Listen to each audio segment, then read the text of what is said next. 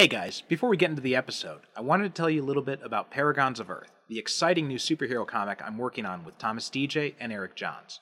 For this comic, we've unearthed a number of obscure and forgotten Golden Age superheroes, plucked them from the depths of the public domain, and completely redesigned and reinvented them for the modern day. It's an exciting cast of characters, and we're throwing them up against the threat of a Lovecraftian apocalypse. It's got action, it's got drama, it's got alternate dimensions and alien worlds, and it's even got a giant shark in a Hawaiian shirt. What else could you want? But in order to make this comic a reality, we need your help. The comic is crowdfunding now, and you can help support it by going to crowdfunder.com/paragonscomic. That's crowdfunder without the e.com/paragonscomic. You'll be able to find that link in the show notes, so please double check if you didn't quite get it. Please help make this comic a reality. We are counting on your support. And now, on with the show.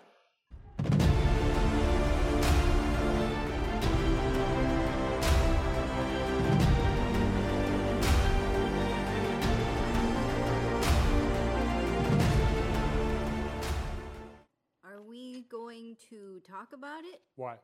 The elephant in the room. What elephant? I guess not then. You're referring to today. Yeah, what's the deal with today? We all made mistakes. For example, you kids were supposed to watch Jack Jack. Babysitting. Well, you guys did the important stuff. We talked about this. You're not old enough to decide about these things. We are old enough to help out. Yeah. Isn't that what you tell us, Dad? Yeah, well, help out can mean many different things. But we're supposed to help if there's trouble. Well, yeah. Aren't you glad we helped today? Yeah, I know, but... You said that you were proud of us. Well, yeah, I was. We want to fight bad guys.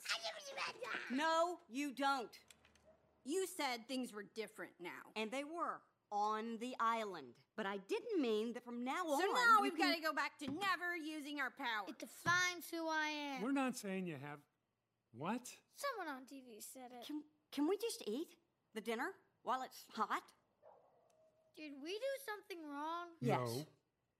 We didn't do anything wrong. Superheroes are illegal. Whether it's fair or not, that's the law. The law should be fair. What are we teaching our kids? To respect the law. Even when the law is disrespectful? If laws are unjust, there are laws to change them. Otherwise, it's chaos. Which is exactly what we have.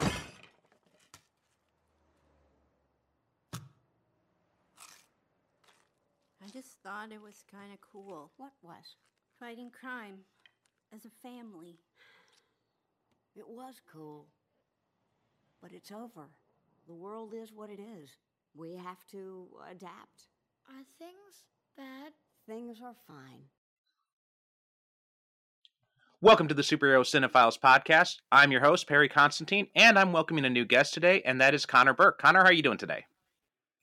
I'm doing great, Perry. How about you? I'm doing pretty good. So why don't you tell the audience a little bit about yourself? Who are you? What do you do? All that kind of fun stuff. Sure. So I'm Connor. I'm one of the co-hosts of a movie podcast called No Highway Option, where, there are so many movie podcasts out there. We decided to go with a niche no one's used as of yet, where we compare every movie to Vin Diesel's The Pacifier from 2005. Just for fun, because it's such a strange movie. It's a lot of fun, and I've been enjoying, watching movies and discussing them for years. That's an interesting approach. How did you guys choose that movie out of all of them to come up with? I think in college it was referenced briefly once, and then my co-host Luke was like, "Oh yeah, I know that," and we were like, "Oh cool, someone else knows this weird nonsense movie."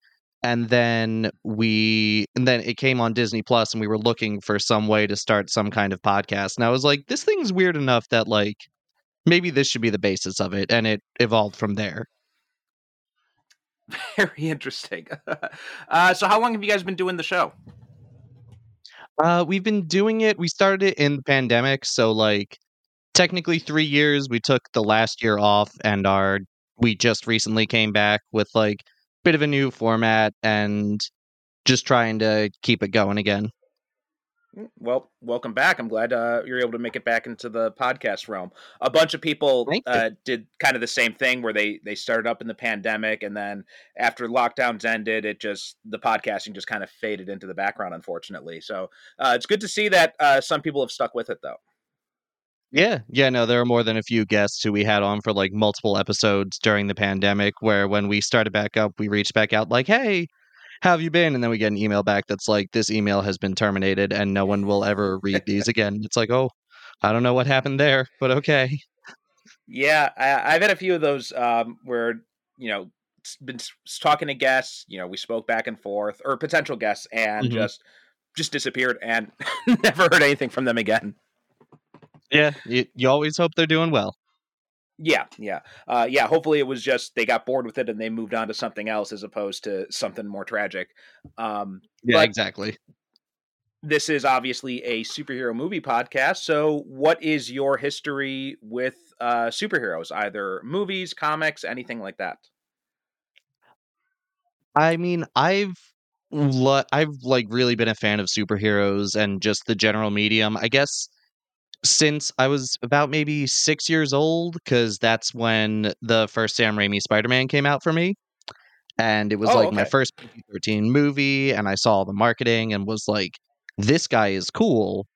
And so then I would go to the library and I found the comic section. They had like all the like omnibus collections of the 60s and 70s comics for like Spider-Man, Fantastic Four, Hulk, and I would devour those. And it's just, it's always stuck with me. It's a fun genre. It's easy to pick a favorite, and like, they're always coming out now, so it's a thing to always keep up with. Have you kept up with the comics and the like since you first started reading them, and when you first got into Spider-Man?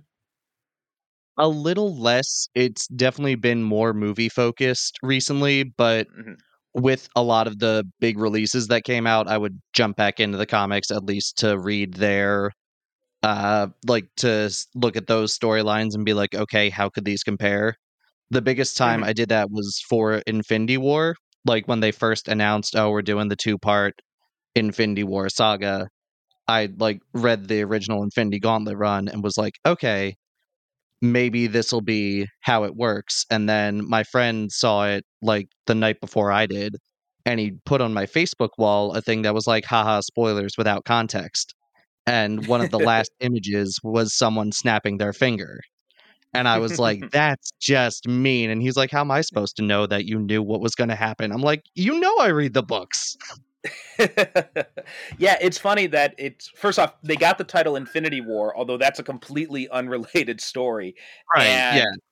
The whole movie is basically the Thanos quest storyline, and then the very opening page of Infinity Gauntlet is what they use as the ender of that movie.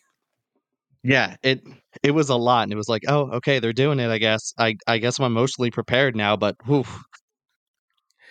That was a moment, because I remember seeing that movie in the theater, and I just, logically thinking about it, I had expected it to come. So I wasn't surprised when it happened, but everybody else in the theater was not expecting it. So it was just completely silent. And I live in Japan, where normally there aren't any reactions at all. But when the credits started rolling, I heard some people being like, wait, what? Oh no. That's the biggest one. Was I was working at Disney World at the time, and a lot of my roommates had off and they went to like the big opening night thing, and I had just finished my shift at the Magic Kingdom, and I came back and everyone was just like staring at the floor, like just depressed. And of course I was like, oh, how was the movie, guys? Like trying to jokingly put on the brightest face I could. And they're like, I don't know. I don't know what to tell you about it, man. It's really messed up. I'm like, oh, cool. So Spider-Man dies? And then I watched it. I was like, oh, I hate that I was right. I was kidding. Okay. Yeah. There was some that definitely surprised me. I mean, I knew they were all coming back in the next movie, but it was funny to see like the reaction when people are like, wait, they just came out with a Spider-Man movie and a Black Panther movie and they're dead now? What's going on? And I'm just like, they'll be back. They'll be back. It's okay. It happened in the We're comics. supposed to get a Spider-Man movie next year, and now he's got like, who's he gonna be? Mm-hmm. The Spider-Man stuff recently has gotten me back into like trying to find some of the new runs of the comics, especially seeing all the variants in Across the Spider-Verse. Like I picked up a Spider-Punk collection as soon as that movie ended because I was like, this guy rules. Yeah. I loved what they did with Spider-Punk in that movie. He's incredible. I was so glad I got to see it because I was late to the game on that because, like I said, I live in Japan. So usually when Western animated movies come out in theaters here, they only come out with the dubbed version. They don't come out with the subtitled version like most of the live action movies do. So I would have to wait until it came out on video, and we were actually flying back from the States, and fortunately it was one of the choices that was on the plane on the way back. So I made sure to watch that and fight the jet lag so I could stay up for the whole movie. But anyway, so another thing I would like to ask new guests is what kind of thing are they into lately? So what kind of stuff is kind of grabbing your attention these days? It could be books, movies, comics, video games, whatever it might be, superhero related or not. What's kind of grabbing your interest these days? I mean, superhero related, to keep it on Spider-Man, I guess. I've been frothing at the mouth for the Spider-Man 2 video game and like just poring over all of the details of the previews for that. Like that's almost been a show in itself. Sorry, go ahead. No, continue. I was just going to say that because I don't have a PS5 yet. I'm still just working off the PS4, I just recorded our episode on Superman 2 yesterday with our guest there, and we were talking a little bit about gaming and stuff like that. And yeah, there's the Spider-Man 2 game, there's the Wolverine game that's been announced, but nothing else since that announcement trailer. Final Fantasy VII Rebirth. There's the Jedi Outcast game, I think my guest yesterday was talking about.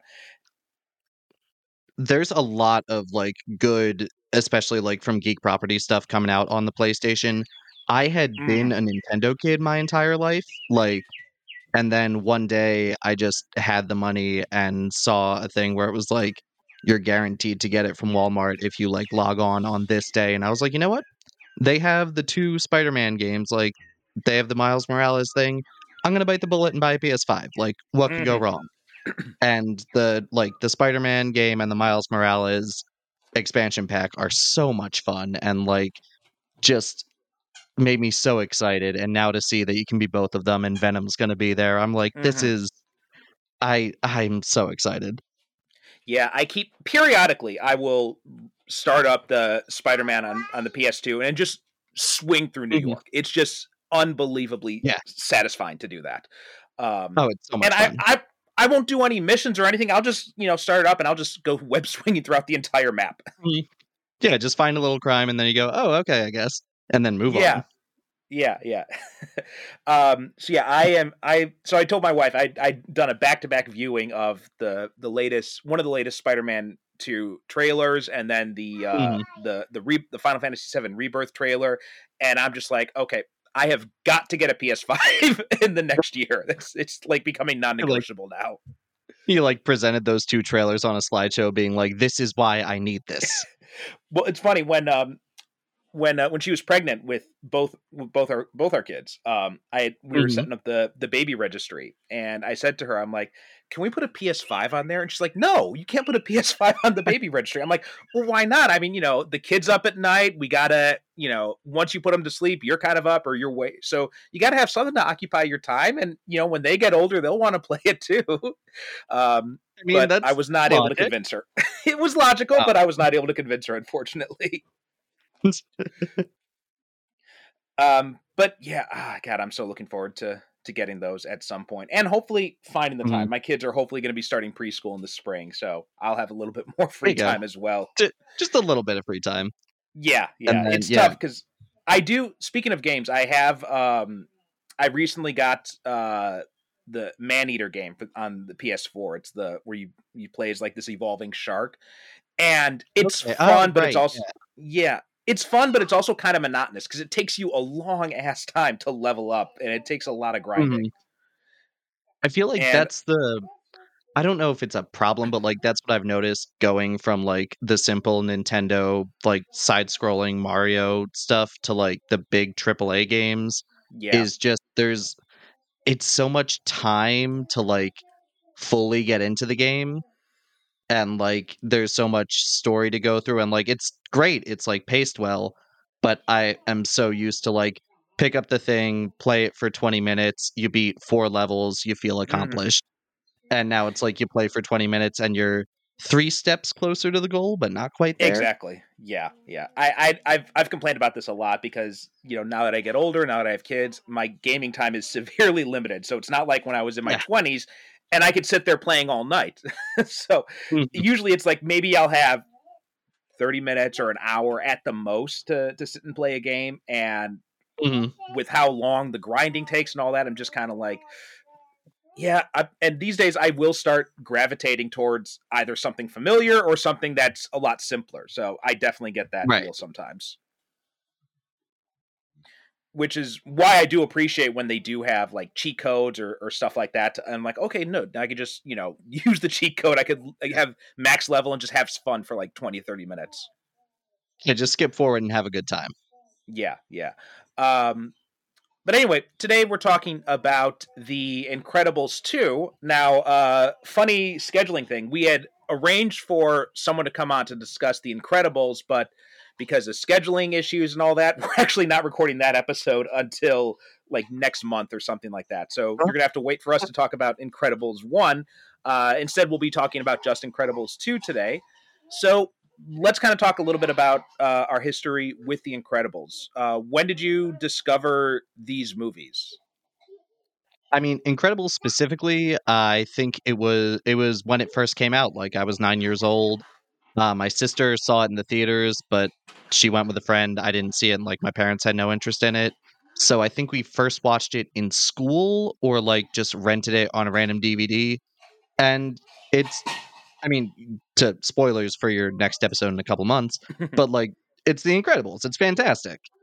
And it's always like stuck in the back of my mind as like not quite the gold standard for animated movies, but it's or I mean Western CGI, specifically Pixar animation, but like it's up there. It's Mhm. a really well done story, and everyone always wanted that sequel. And I remember when this was initially announced, it was like shot to the top of everyone's like this has to be the best thing ever. Mhm. Yeah, see, I came to The Incredibles really late. I mean, it came out in Mhm. so I'm looking at 2004. So I was in university when that first one came out. And at Yep. that point I had no interest in Western animated movies. I felt like, I had fond memories of Toy Story and all that, so I knew that Pixar could make good stuff. But I never saw any. Mhm. I missed like that whole Pixar boat that happened in like the early 2000s when they were like at like the top of their game.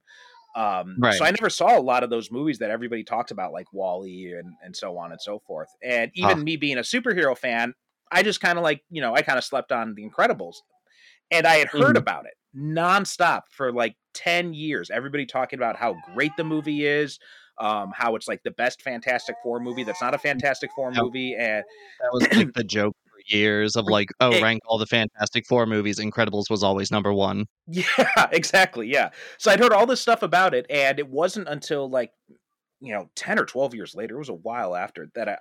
I'm not sure if, I'm pretty sure it was before Incredibles 2 came out.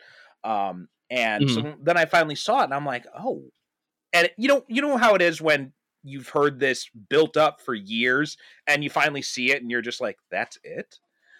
Um, Oh, that was okay. not the case with The Incredibles. Like, this is one of the few Okay, exceptions good. where it's been built up so much by so many people, and I go and I sit and I watch it, and I'm like, it's not going to be as good as everybody says, and I'm expecting to be disappointed.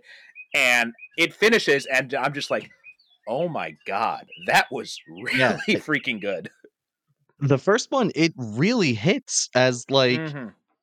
and like there's the whole, stigma with animation and how people think it's only for children, but like as a family oriented movie, like it goes to some slightly darker places, and like it Mm-hmm. hits as just a quality family drama with superhero and fun little elements. Yeah, yeah, it had a lot of really interesting ideas in it. it obviously looked incredible. The characters were great. The everything about it was, and it even works. It works on two levels. Like at one, it is like, you know, just a classic, you know, feels like a classic superhero story that you get in, like, you know, the Bronze Age comics. But in addition to that, it is also kind of like a satire of superheroes as well. It's got that aspect of it too. So it works on both those levels. Yeah, and it does the family of superhero things really well, because like there've been other media properties that try to do that, and they always kind of go off of the Incredibles thing of like, okay, let's look at what is the dad's like archetype in most things. He has to be the strong one. The mom has to take all the kids everywhere, so she has to be flexible. The teenager wants to be invisible. The kid has all the energy. And like other things have tried that, and it doesn't hit as right as this because of how well written and interesting the characters in the world are. Yeah. At least in the first Incredibles. Exactly, yeah. And so what about Incredibles 2? Did you I mean, since you were a fan of the first one, was this one that you saw like right out the gate when it came out? Yeah. So I think it's because like when I was a kid and like Toy Story came out the year I was born, I've always felt like kind of a connection to Pixar, so I always try to see their stuff like as soon as it opens in the theaters, and like I'm always checking out and being like, what's coming next? Do I agree or disagree with some of their choices? So yeah, this one, I think I saw it twice in the opening weekend. Because the first time was just a bunch of coworkers were like, oh, let's go see it. Like, it's out. That's cool. And then my girlfriend at the time, it was my birthday, so we were just out doing stuff, and she was like, you already saw Incredibles 2. And I was like, yeah, but if you want to see it, like, I'll see it a second time. I don't care. And it's, yeah. Okay, it was so exciting to finally catch it, and then, I don't know. Upon rewatches, I have thoughts about it. Okay, all right, we can talk about that, because I had no experience with this movie. Like, my first time watching it was last night in preparation for this episode. It's one of those movies that, you know, when I signed up for Disney Plus, I added it to my list, and so it's always been on the list there. But it's just one of those things that I just never got around to watching. And right, so it's been a while. Also, it's been a while since I've seen the first Incredibles, so I don't have it very fresh in my mind. It's been like at least a few years since I saw that first Incredibles movie. So, so I don't. Most of my memories of that first one have kind of faded, so I don't have as much of a comparison to it. But I really dug it. I thought this was a very strong sequel. I thought it had some really interesting ideas. It played with, and especially me now being a father, having two toddlers, I could so relate to what Bob goes through when he's trying to take care of in fact, the funny thing, when Jack keeps waking up every few minutes or something like that, that has happened to me with my son so much. In fact, just like the other night, that was my son. He would just like wake up nonstop, and he would just have like all this energy, and just at like 3 o'clock in the morning, he's up and he wants to run around, and I'm just lying there on the couch trying to get him to fall asleep, and I'm falling asleep as he's still running around playing. So I completely sympathize with Bob in that scene. Yeah, I mean, that's completely understandable. I still like this movie. I think it's solid. But I think having The Incredibles, the first one, as such a comparison point, and this, I think it does have a lot of interesting ideas, but then it kind of doesn't go as far as I would want it to with them, and just like has ideas that are out on the table, and you go, okay, what's going to happen next? And then it's like, oh, you know, they saved the day, whatever. We're moving on. Yeah, I can see that, especially if, you know, if you watch The Incredibles and if it had such an impact on you back then. I mean, because this is a long gap between movies. Like Incredibles came out 2004. This came out in 2018, right? It's over 10 years after. It was 14 years. Yeah. So like if you had that attention to The Incredibles and you've been waiting for that sequel for all those years, you know, over a decade, and then you see this, and that's a lot of expectation built up. Yeah, and like it's not like it's bad, but I feel like whenever it comes up just in conversation, I go like, "Oh yeah, Incredibles 2, it's whatever." And then like I Mhm. rewatched it for this, and I was like, "Oh no, it's still good, Mhm. but it just doesn't rank up." And also with the production of it, after the director Brad Bird had the insane run that he had of like The Incredibles, Ratatouille, Mission Impossible, Mhm. Ghost Protocol, and then Tomorrowland, which has its problems, but I enjoyed. Mhm. He would always say like, I will not make Incredibles 2 until I come up with the perfect story for it. Mhm. Like it has to be it does like I don't want it to be like the same thing as the first one. It needs to be like the perfect evolution. It can't just be a slapdash sequel.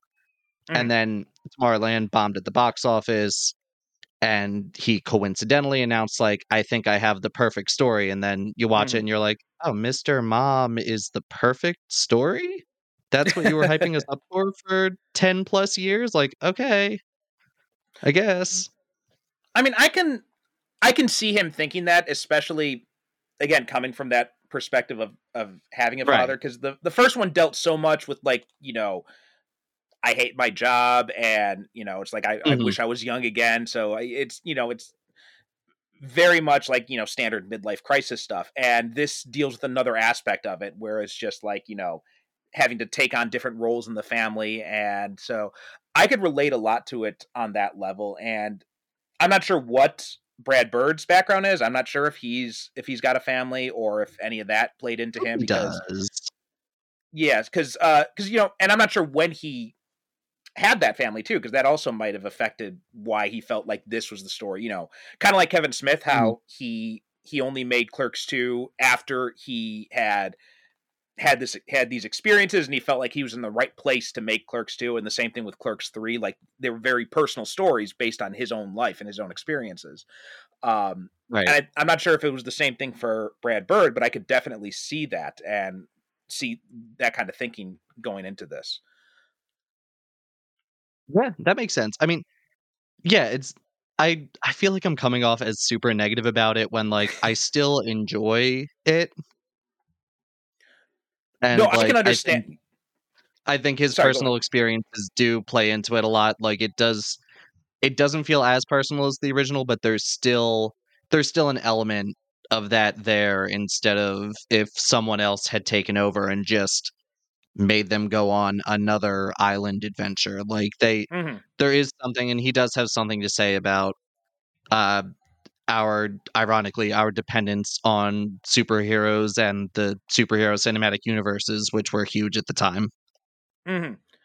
Yeah, that's a good point. I hadn't really considered that aspect of it, but you're right. And I'm looking at the Wikipedia, and he said that one of the challenges was how to deal with the fact that the market is flooded with superhero movies now, and he said that he wanted Mhm. to avoid tropes related to the superhero genre.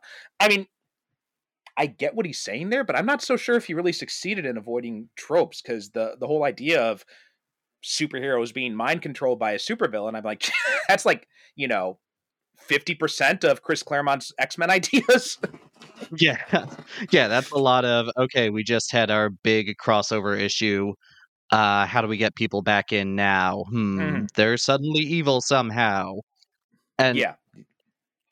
it introduces a couple new superheroes in that group that are all somewhat interesting. Like the Portal One Void is a Void, yeah. really like every time she popped up, I was like, I want to see what they do with her. She has a neat power set, and like one that really would be cool to see with animation. And the few times she Mhm. does stuff, it's neat, but then it has to focus on the family, which is of course, but that's one of the disappointments of like you had this really neat idea and then you just walked away from it. Mhm. Another thing too is I'm kind of questioning the main plot here, because the whole spoilers, right, for a movie that's Mhm. several years old now. But one of the things that I notice about it is I'm watching it, and again, granted, I've only seen it one time, so maybe this makes more sense on repeat viewings. But the whole thrust of the movie is, so you've got this brother and sister team of billionaires, right? You've got Mhm. Winston Deaver and his Win sister Evelyn, and and it's kind of set up like, especially because they got Bob Odenkirk playing it, so coming right off of Better Call Saul and Breaking Bad, so he kind of comes off as a bit smarmy in his voice presentation to begin with. So you are thinking right from the start, like, oh, it's the evil billionaire trope. He's gonna pretend to be, the hero's friend, but then there's going to be some sort of twist or something like that. Is what I was thinking throughout most of this movie, and in a way they do, and they invert that a little bit, because instead it's Evelyn who's the villain, and she's using she's the mysterious screenslaver villain, and she's been using this technology to brainwash people, and so they both have different interpretations of their father's death. Their father died in a burglary. For Winston, he says the problem with their father's death was that the superheroes were outlawed, so he couldn't call for help when he tried to. Whereas Evelyn's like, no, the problem is that the public's relied on superheroes too much. If he had not tried to contact them, they would never have, if they just stayed in their room, if they had gone to the panic room, then they would have been fine. Yeah. And so Winston wants to use this summit to, like, bring new appeal to superheroes and get them legalized again, and Evelyn's plan is to sabotage that. And one of the things I was thinking of as I'm watching this movie, this seems like an incredibly complex plot for Evelyn to have, when her brother is kind of a doofus, and she could probably just kill him and make it look like an accident instead, or just brainwash him instead. Yeah, I think the big thing is she doesn't want to be the public face of the company, and that would make her that, essentially. She wants to work in the shadows. The thing with Evelyn Dever's whole, like, arc, which, it's neat that she's the twist villain, even though Evelyn Dever evil endeavors, like, it's kind of winking at you the whole time, is they set up so, like, at the end they try to be like, oh, she and Elastigirl were, like, becoming best friends, and, like, they really agreed on a lot of stuff. And it's there a little bit, but it's really kind of done so fast that at the end Evelyn's like, what stinks? I really liked you. It's like, oh, okay, I don't know if I could really tell that. I was too busy focusing on Jack nonsense. Yeah, I think that's another problem, is I think there are too many balls they're trying to juggle in this movie. So you've got the whole thing with Evelyn and her relationship with Helen, and then you've got Bob being the stay-at-home dad. You've got Jack's new powers developing. Violet's whole thing with this boy she's got a crush on, who was brainwashed. Yeah. And so that definitely gets lost. In fact, until you mentioned it, it never even occurred to me that was it never stuck in my memory that was a big plot point, the fact that they were friends. Yeah, they were trying to do it, and there are moments where it's, getting there a little bit, but it never really sticks, and you're like, oh, okay, like, she's the twist villain, but is it really a twist when she doesn't seem like she's into all this? Yeah. So yeah, like, it's still a good performance. Still, like, Carrie Coon does a great job voicing her. The entire voice cast in this is fantastic. Yeah. Or Catherine Keener, not Carrie Coon. Catherine Keener. I was going to say, I could have sworn it was Catherine Keener. Yeah. And that's another thing I do want to talk about too, is the voice actors they got for these are great. Like, obviously the ones from the first movie, right? We got Craig T. Nelson back, Holly Hunter, Sarah Vowell. We got Huckleberry Milner instead for Dash, and Samuel L. Jackson, of course, is back. Brad Bird himself, again, back as Edna, which I still think is hilarious when I looked that up and I saw that he was the one who voiced Edna. And you can tell he's just having so much fun. Yeah. But then we get, again, as mentioned, Bob Odenkirk and Catherine Keener. Both of them are great. Jonathan Banks is a small part as the FBI agent at the beginning of or government agent. I'm not sure if it's specifically FBI, but it's some kind of government agency. He's replacing an actor who passed away, who was in a lot of Pixar stuff. So it did take a second to get used to, but he still does a great job. Yeah, it says he replaced Bud Luckey from the first film, who died in 2018. So yeah, I I didn't even remember that the character from Rick Decker from the first movie, so that did not stick out in my head at all. But yeah, great, bit part he has in there to come in as this FBI guy. Yep. And then he goes, "I'm out," and you're like, "Oh, okay, bye." Guy from the first movie who also wasn't in the first movie too much. Yeah. And so yeah, all the cast is great in here. Catherine Keener does do a good job as Evelyn, but it just I had trouble really connecting with her motivation and all that. Like when we were dealing with the family stuff, I was super clued into this movie. I was Right. paying attention. I was right in there with all of it. I love the stuff with Elastigirl going on her own, like solo hero career thing too. I like. And another thing they do really well in both these movies, they find very creative uses for their powers, like the idea of the Elastabike and how it separates while she's stuck on both sides. Like I'm not sure how practical that is, but it looks awesome. But yeah, and I can't believe that I've never seen anything else do that in anything of just okay, we have a stretchy character and every superhero needs to have some kind of car for toy sales. So let's make it split apart and she's the rubber band holding it together and she does some neat flips with it and that chase sequence is great. It is, yeah. In fact, it's funny. My daughter almost never pays attention to movies. She's only 2.5, so she's not quite yet at the age where she can really get into a movie and the story and all that. She's more clued into to music or to the visuals. So when she loves Moana, she loves and mostly for the songs more than anything else, and because it's very colorful. And most movies, when I watch, if she's in the room, she just kind of ignores them unless there's a song or something like that or something flashy. But when it came to that chase sequence, she was right there on the couch with me and she was laughing and jumping all around the place. She was getting so into it. That's awesome. I mean, part of it's visuals, part of it is Michael Giacchino's score because he's one of the masters. He's so good. Yeah. What are some other things that stuck out to you that, so you mentioned the Evelyn thing. What are some other things that kind of takes it down a step for you in comparison to the first one?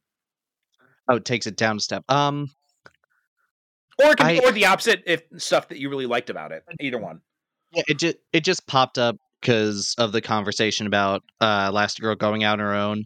I do really enjoy how more realistic than other family-oriented movies the Bob and Helen relationship is, because Bob doesn't hide his professional jealousy from her in a way. It's when it's her going out on her own, she recognizes that he's upset about that and he's able to express it while still being proud of her.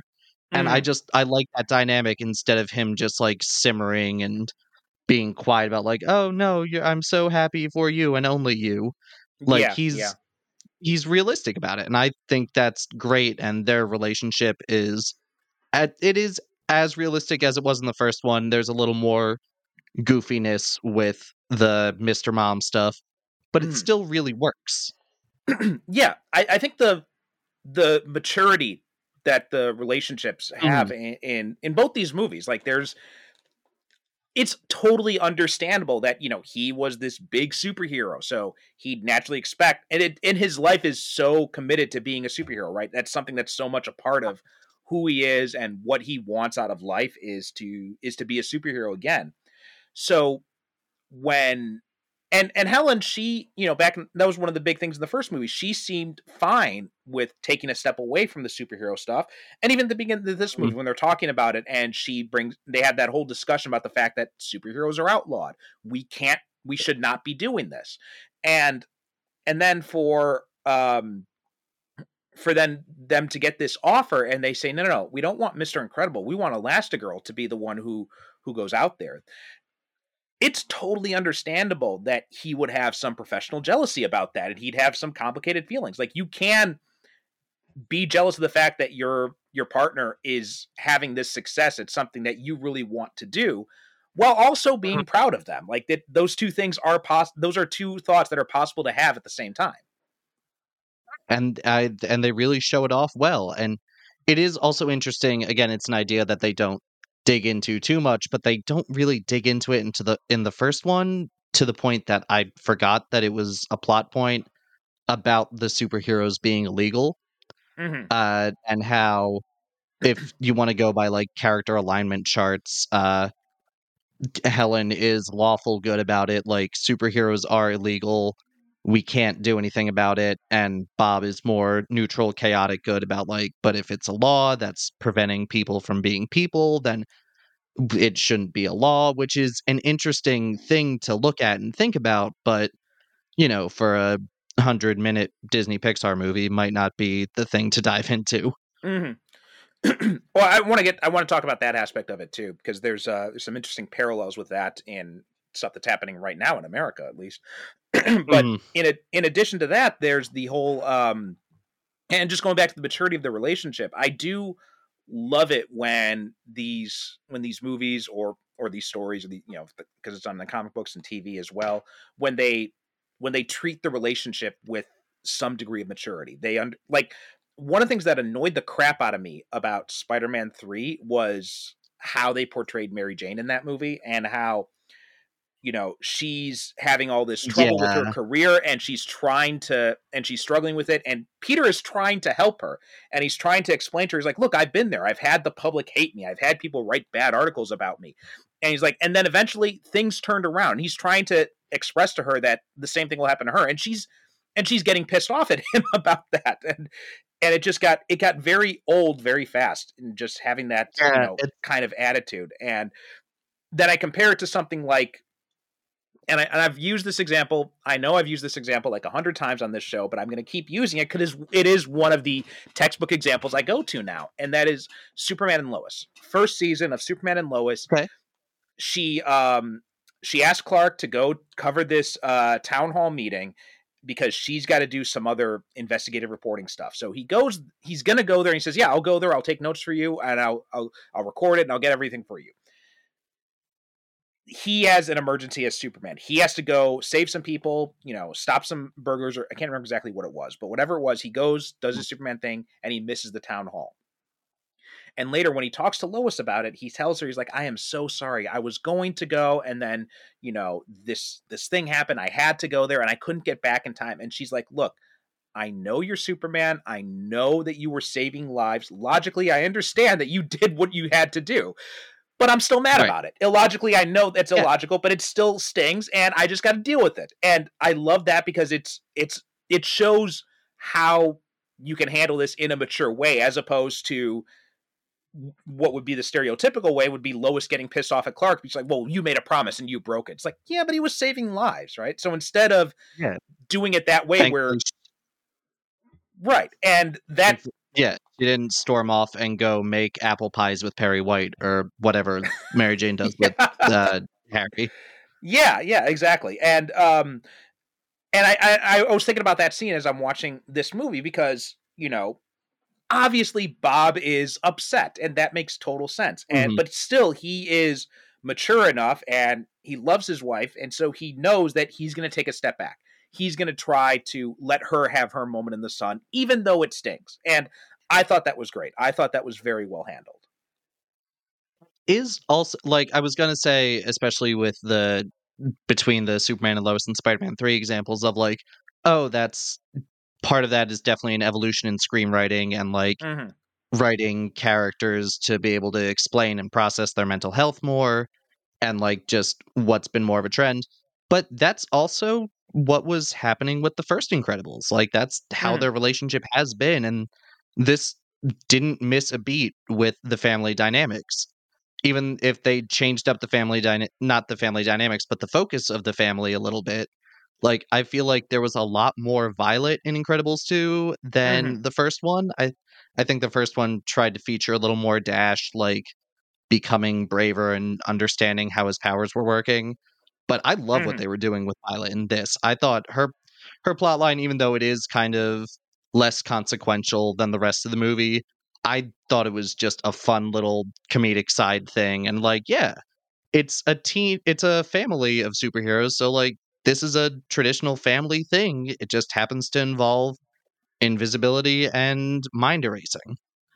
Yeah, and that too, like the dealing with the family dynamic stuff. And again, this is something I have dealt with myself. Like there are times, my wife is still on maternity leave, so usually she'll be home Mhm. taking care of the kids, and then and I'll be at work, and then when I come home, like sometimes she's burnt out, and like she just needs a break. So it's like, okay, I'm going to take the kids, we're going to put them in the car, and I'm just going to drive them somewhere so that you can have just like Right. some time to yourself. Or it's like, what, go out, go take a drive yourself, go do whatever you want to do, and then I'll just stay home with the kids. So you and it's one of the things that I think this movie does very well is it does a really good job of showing just how difficult it is being a parent, and being a parent Yeah. solo too. Like it's a lot of work. And I could also relate to, not so much to him helping out Dash with his homework, but I could relate to the problems with how they had changed the way that they teach math. And I remember when Common Oh, Core got I introduced. Sorry, go ahead. yeah, I went through those exact conversations with my dad when I was a kid of him trying to teach me math and like us both not understanding the new way they were trying to teach it, which is, historically why I've never been good at math. Not to blame him, but Yeah, I remember when they were complaining about some people I know who well, I wasn't a parent yet, but some people I know who had kids right. who were going through this, and I remember them complaining about Common Core, and I was reading up a little bit on it. I'm like, okay, so it's different from the way that we were taught, but I don't know if that doesn't necessarily mean it's bad, because I think actually if I had learned math the way they're teaching it now, I might have, been able to figure it out better, because I always sucked at math myself. The way they Right. taught it to me in school did not help me at all. But I can totally understand why, you've got this thing, you've got this way to do things, and it's been drilled into your head. And then when your kid comes along, he's like, I need your help with this. And he's like, I don't know what they're doing here. This is completely different from memorizing multiplication tables or whatever it was. Yeah. And how frustrating it must be to be like, I have to teach my kid, but I have to learn at the same time as them. Or like only be a few steps ahead, which has got to be rough. Like, I mean, I don't have kids yet, so like I can't fully relate to it, but like it's an understandable universal thing almost. I can relate to it to a small extent, not from a kid perspective, but just from a teaching perspective, because I teach English here at the university level in Japan, and I got asked to teach a class in dental English. I don't know half the vocabulary they use in the dentist's office, so I was basically staying one chapter ahead of the students when I was teaching that class, and now I'm doing a medical English class too. And again, there's a lot of vocabulary in there that I did not know when I started teaching the class. So that first semester, it was just me staying one step ahead of the kids, and I tell my students, I'm like, look, I might be pronouncing some of these words wrong because we don't use these in regular everyday English. Yeah, we're not always talking about dentistry and doctor's appointments. Yeah. And that can be frustrating, right? When you're trying to just know enough to stay a step ahead. And also for someone like, like Bob, who is this classic hero archetype, to have to say that I don't know how to do something is probably a really tough thing for him to do as well. Is something I think that's also playing a role in that. Yeah, absolutely. What about any other things that kind of jumped out at you with this film? I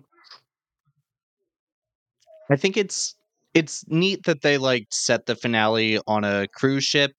I feel like you don't see that too often in superhero movies. Like that's just, oh, okay, cool. We're doing something a little bit different. It was a little disappointing again after watching the original for so long to jump directly into the Underminer fight and then have it kind of just end with him getting away. And it's like, oh, we waited that long to see the family beat up this guy, and he just is fine. Like he gets the money and leaves. Yeah. So like that little disappointing, but I think a big part of especially with the first time I saw this movie in theaters, was I spent so much of the movie thinking about the little short film that was before it instead of really engaging and like being engrossed by this movie, because like how Pixar always has their little short films beforehand, the one that this one was really good. It was just strange. Have you ever what was seen that it? It's short? called No, Bao. I didn't even know about that. Yeah, it's called Bao, and like not to give a lot of it away, but it's I believe she's a Chinese American woman, and she is making bao buns for her husband, and she's sad about something you don't know. And then one of the little bao dumplings comes to life, and she raises it as a son. Okay. And things continue to happen that like one thing happens in it that shocked our entire audience both times I saw it, and that was just stuck in my head for this entire movie. So every time something cool was happening and like something interesting would happen, I'd be like, yeah, but the lady's son was a dumpling. How about that? Yeah, I've never seen that. I'll have to check that out. It is great. I think it's on Disney Plus as well. What did you think about Jack Jack and his, burgeoning powers in this? It was cute. It was fun. It was a little, we could get little Tom and Jerry antics between him and the raccoon every so often to like cool down with the plot a little bit, make sure the kids in the audience are entertained. But like he's fun. I think it was interesting how they tried to pinpoint like a certain amount of powers and like a certain order they would go in, but then they would just throw new stuff in every so often. It's like, okay, so he can just do whatever. And like I remember the original where at the end Syndrome takes him up in the air and he like turns metal, turns on fire, becomes the demon baby. And they had a little short after that came out of like him discovering his powers and torturing the babysitter with them by accident. And this was essentially more of that little short film, but it was like, oh, okay, the baby has a lot of potential. That's why he has all the different powers. But then in this, they're like, oh yeah, no, babies usually only have 1 or 2 powers. He just has a bunch. He's just special. And I'm like, I feel like we should think more about that. I don't know. Like a baby with unlimited powers is always kind of nerve-wracking, and like that could play into the nerve-wracking of a parent being like, what if I screw up my kid? I don't know. I feel like it was a fun thing to do, but it could have been more. Yeah. And to that point too, like that idea about, kids having too much power before they're ready. I mean, that is a real concern that parents have, like in, powers, not necessarily power per se, but just the idea of them trying to do things before they're ready to do stuff. Like, my son just started walking a few months ago, and it's nerve-wracking when they start walking, because now they can go places that previously were very easy to keep them out of. My daughter is, she loves climbing on stuff. She has scaled every single baby-proofing gate we have bought. And now my son's going to be getting there too. And that is nerve-wracking because, like, everyone talks about how when they're newborns, they need a lot of attention.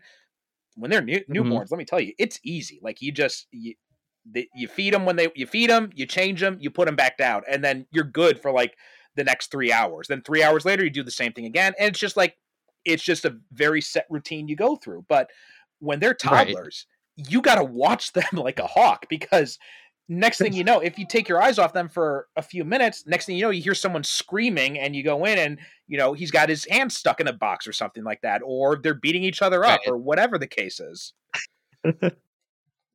Yeah, no, that's definitely a big part of it.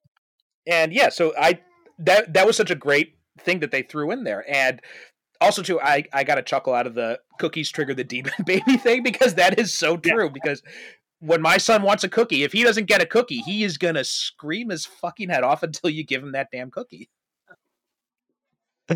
Yeah, no, there you can definitely feel like the elements of relatability that they put into, especially Jack Jack's story, well, character arc, I guess, storyline, whatever you want to call it. But yeah, I'm totally with you though. I think that the main plot line, I think one of the big issues with this and why and I don't know how Brad Bird was going to do this, but he said he had a bunch of other plot lines that he had to drop from the film. I don't know where he would have put those in, because he barely had enough space to cover the main plot lines that he was trying to do in what we got. Yeah, it from a lot of behind the scenes stuff that I've like heard about Brad Bird as like a director, he seems like he's very intense and has a lot of big ideas and is like, Mhm. I am going to like put everything I can until this thing is ready to burst and is perfect.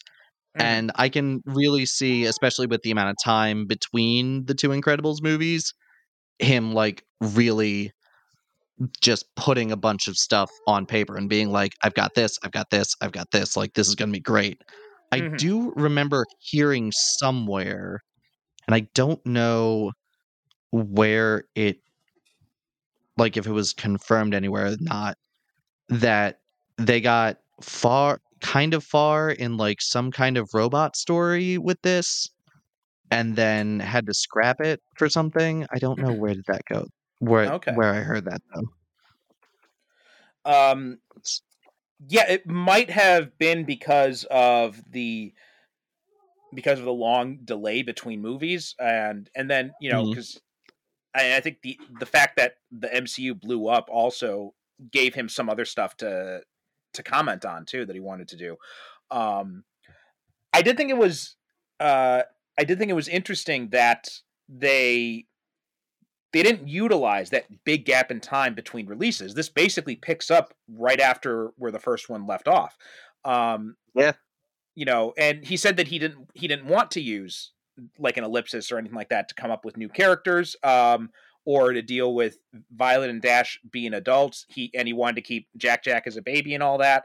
Um, and I thought that was, it was not a bad choice, right? I'm not gonna say it's a bad choice, but what do you think? Do Mhm. you think this works better picking up right after the first one, or do you think it might have been more interesting to utilize that big gap in time? Didn't have to be the full 14 years, but to like pick up like 10 years or even 5 years after where the first one left off. It's tough, because you want the teenage girl dynamic to still be there with Violet, and the way the family unit is set up is great, but at the same time, you want to see like how does Jack evolve, Mm-hmm. like how if he is, I think they call him a polymorph in the movie, if he Yeah. does have all of these abilities, does that like affect him as a child, as a teenager, going through all of this, knowing that he's got more powers and like could be the most powerful one in the family? I don't know. I think I'm okay with it being immediately after, like maybe a year or two time jump would have been good, but Mm-hmm. the biggest issue with it being so soon after the original is after the first one, you had that moment, at least in the audience, of we know Jack has powers, that's hilarious, let's move on. But Mm-hmm. then you have to go through it again in this one as the rest of the characters discover it. Yeah. I had that because it'd been a while since I saw the first one. So when Bob finds out that Jack has powers, I was just like, wait, didn't we already know this? Because the movie does play it like it's a big revelation, and for Bob it is, but for us, I remember that my memory was like, wait, I thought he had powers in the first one too. So yeah, that was one thing that I'm just like, it feels like we're kind of retreading the same ground here a little bit. And another thing that's interesting is that Brad Bird said he was inspired for Jack being a polymorph because of the idea about how infants can understand many different languages, right? Like when a Right. child is born, they can replicate all the sounds in all the languages. And then as they key in on one language from their parents and the people around them, the other sounds that they're able to produce, they just kind of like fall into the background because the brain doesn't need to keep those connections alive. So it just focuses Right. on strengthening the connections that need to be there. And I see this with my daughter. She's starting to talk now. She's in a bilingual household, so she can understand both English and Japanese. She can replicate sounds Oh, in cool. both languages. And for kids who grew up bilingual, you can hear it when they speak. Like, that's why, my father was British, but I didn't. But because I grew up in America, I went to American schools, I didn't pick up his British accent. If I had only Right. been around him the whole time, then I would have. So that's another idea too. I was wondering about the polymorph aspect. Do these powers remain with him? Does he kind of key in on like one set of powers? That was one of the questions that I was interested in seeing explore a little bit, which I think a time jump both could have helped, or maybe that's something that'd be better saved for like a potential Incredibles 3. Yeah, and I can I feel like an Incredibles 3 could happen. It really depends on the rest of Pixar's originals. If they keep doing not as well as they hoped at the box office, then like there's a good chance out of desperation, similar to when this was announced, because it was after a not exactly a fallow period, but like people weren't as into like Brave and some of the originals that were being pumped out. It was like a lot of sequels in a row because they were like, we just need guaranteed money makers. I Yeah. could see an Incredibles 3 happening like within the next couple of years, but we'll see. And also, Brad Bird's off doing some other animated project that he's been trying to make since the late 90s at Apple, I think. So Oh, okay. we'll see what happens. Yeah, and speaking about Incredibles 3, like, Bird said that Pixar's decision to swap the release date for Toy Story 4 and Incredibles 2 Mhm. cost him a full year of production. So he said he had all these other plot lines that he wanted to use, and he said that those could be used in a third film. Samuel L. Jackson said that he's definitely down for coming back. Yeah, because And Samuel L. Jackson sounds like he's having so much fun in these. Oh yeah, definitely. And especially after Secret Invasion, he'd probably want to do something that's a bit more fun. Oh God, something that's actually a little bit engaging. Yeah. I mean, I could talk about that another time, but Yeah, but also there's this article I have, and this is from the Direct. And this is from May of this year, and it says that the Incredibles 3 is more likely than ever before. I don't know this. This mostly seems like it just seems like an article just rehashing the previous stuff and just speculation on it. Right. I think it'd be great to see, and if the cast all wants to return, and this could be a way to utilize some time and like age up the characters a little bit, and see how things play out when Dash goes from being like a super energetic little kid to like see him as a teenager, not one who wants to disappear like Violet does, but maybe he wants the attention of being like the fastest guy in school or something like that. Or and they do hint at that in the original when he's doing the race at the end. They're all cheering for him to go fast, but not too fast. Like he has a show-offy personality. How is that gonna affect their secret identities when he's in high school? Which is interesting that like these movies have them wear the masks and everything, but they don't really play on the secret identity discovery thing. Especially this one, it's kind of just like, yeah, they're superheroes. Well, also too, like Violet and Dash, they don't have like any superhero names either, as far as I can see. Yeah, they're just the Incredible Kids. Like, yeah. So yeah, I think that would be something else that would be interesting to see too. Like because if you age them up, like Violet going off to college or graduating college, like because she didn't seem as keen on the hero thing. She's someone who likes to disappear in the background. Does she still want to be a superhero? Right? Does she want to do something else with her life? That's something else you could play with too. Yeah, there's a lot of story opportunities if you age them up and see where that explores, because that's another thing with a lot of superhero stuff is you don't often see those stories because you have to keep them within that like 20 to 40 age range so that they can withstand you just the test have of time. set continuity. Right. Yeah. So, the whole idea that Stan Lee talked about of you have to have, the only thing you can do is you do the illusion of change. And then eventually if it goes too far, you got to do retcons or reboots or have a crisis event or whatever it might be. And with something like this, you can play around with time, especially because you're not tied to the characters looking a certain way, or you're not being forced to like age them up too fast. You can, since it's all animation, you could play with them however you want. So I think there's some different avenues you could explore with that would be interesting to see. Right, yeah. And an elderly Edna Mode would be very funny. Yes, absolutely. I definitely want to see that. Yeah, it's one of those things that like I don't need a third one. I'm like perfectly happy with just having these two. But if they make one, I'll be excited for it. I'll check it out. Honestly, what I really want to see though, and this is not at all likely now, but for the longest time I wanted to see Brad Bird direct a Superman movie.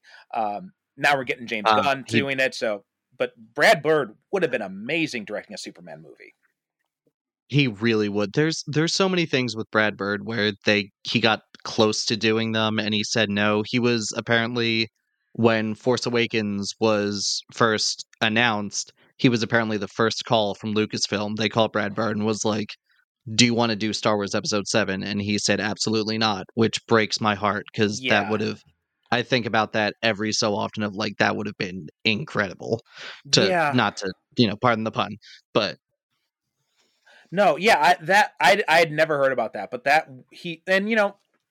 I liked Force Awakens, well enough, but and I actually I dig The Last Jedi a lot, and Last Skywalker is the one completely but but Brad Bird, if he had directed The Force Awakens, I think that would have been, because he's someone who can take these ideas and present them like he did with Ghost Protocol, right? He took this franchise that was kind of a little bit tired at that point, right? I mean, Mission Impossible 3 was good, but it didn't really light the world on fire. And, the second one was just, god awful.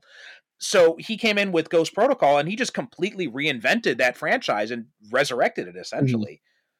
And he and Chris McQuarrie were there like, this is a Tom Cruise franchise and we need to show him being not like a normal guy. That was the big problem with Mission Impossible 3, was so much of him was trying to be a normal guy.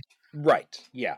Yeah. And it worked out brilliantly. And that redefined the franchise going forward now. And it's why it's been continued to be so successful. So like, I mean, I think he should have, I'm very excited for Superman Legacy. I'm very glad that James Gunn is doing it, but that still feels like a missed opportunity for me. But honestly, like, I don't know what's going on with Marvel's Fantastic Four movie, but why have they not called up Brad Bird is what I want to know. Because he, like you said, the joke is that The Incredibles is the best Fantastic Four movie ever made, and they're not wrong. So why don't you give that guy a call? It might be one of those things where maybe they thought about it, maybe they talked to him and he flat out went, I already did that. Like, I already have done the family dynamic with superheroes twice now, and like I would rather do it with characters I love than be put into this machine where whatever I do, it'll still have executive producer Kevin Feige oversight fingerprints on it. And that's a good point too. Like it could very well be that he's like, I did the family stuff. If I want to do more family stuff, I can do it with my characters and I can have more freedom doing what I want. So that's definitely understandable too. But man, that would be the perfect choice. Like, you can do the family stuff with your own characters if you want, but you could also do it with a big rock monster. Yeah. Okay. Any other things you want to mention about Incredibles 2? I don't know if I have anything else specific. I think the idea of the screenslaver is interesting and tries to like do commentary on phones and like these darn kids got to get off their iPads. But it again kind of falls apart when it focuses more on Evelyn. But it's like, it was interesting. They definitely tried something. Yeah, that was there's some little attempts here at that social commentary stuff that they're good ideas. Like you said, the screenslaver idea and the idea that, people are so fixed on their phones. The idea that we're too reliant on superheroes, that being like a commentary on Hollywood and, the over-reliance on like on superhero movies and franchises in general. And then also like you mentioned before, the idea of what good is a law if it stops people from being themselves? And that being very relevant now with like the anti-trans stuff that's going on in Yeah, places like I was Florida gonna and say there's Texas. stuff going on in Florida that's not good. Yeah, exactly. And I think part of it is when this movie would have been in production, that stuff was still very nascent, right? It wasn't as, Mhm.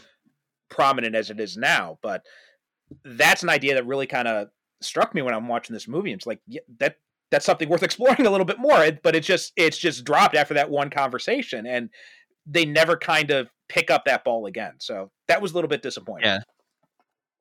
Yeah, Screenslaver has his whole monologue of like, you don't play games, you watch game shows, you don't talk to your families, you watch talk shows.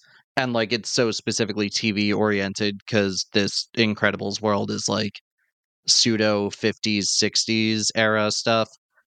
But like I do think it's interesting how the Screenslaver's whole thing is you don't talk to your families, you watch shows, you don't play games, you watch game shows, and it's so TV focused because the Incredibles world is like Art Deco 60s ish. And yeah, that you're right. That's another interesting idea, and it's just it's another one of those ideas that I there's think definitely something there about escapism in general and how it's with our amount of content constantly being pushed out nowadays, superhero or not, that like there is a bit of a dependence on it. But we don't have time to get into all that because we have to watch the baby fight a raccoon. Yeah. See, I think that's a good way to sum it up. Like it's a good movie. I enjoyed it a lot, but on reflection, yeah, very solid movie. It's a very solid sequel, and on reflection, there are these things that just don't quite work as well as I think we would have liked them to work. But still a solid movie overall. Yeah, good, but a little frustrating. Yeah. Well, that's a good note to end on. So, Connor, why don't you tell people where they can find your stuff? Absolutely. So you can listen to No Highway Option. We release new episodes every Tuesday, and follow us anywhere at No Highway Pod. If you want some nonsensical Vin Diesel comparison fun movies that we've done recently that kind of tie into The Incredibles.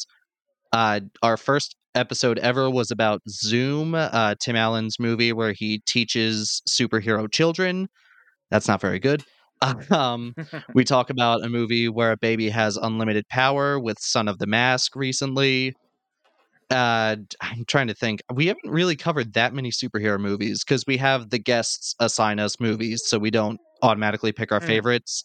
So it's been an interesting ride. If you want to check us out wherever you get podcasts. Yeah, that's kind of the approach I try to take here too. So that, and it's kind of funny the choices you'll get from people. Like you'll get like people requesting like the big ones, but also get people requesting some very off the wall choices. So it's definitely been it's a cool experience when you let the guests kind of pick the movies themselves. Yeah, within the past couple of months, we've gone from The Matrix and Cloud Atlas to the Winnie the Pooh slasher movie. How was that, by the way? We still have to watch it, but I'm absolutely dreading it.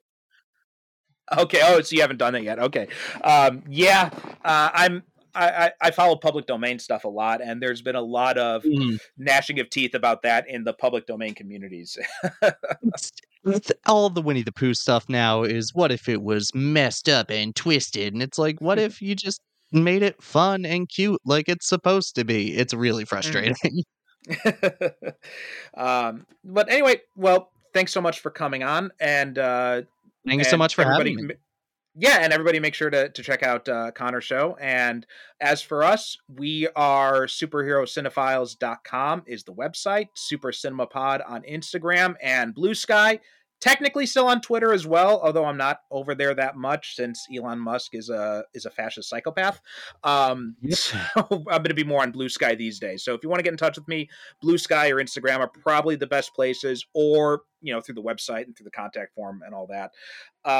Also, you can make sure to sign up for the the Patreon page for as little as $1 a month. You get these episodes in advance. Plus, you also get access to Superhero Cinephiles Book Club, where about once a month we talk about comic books and graphic novels.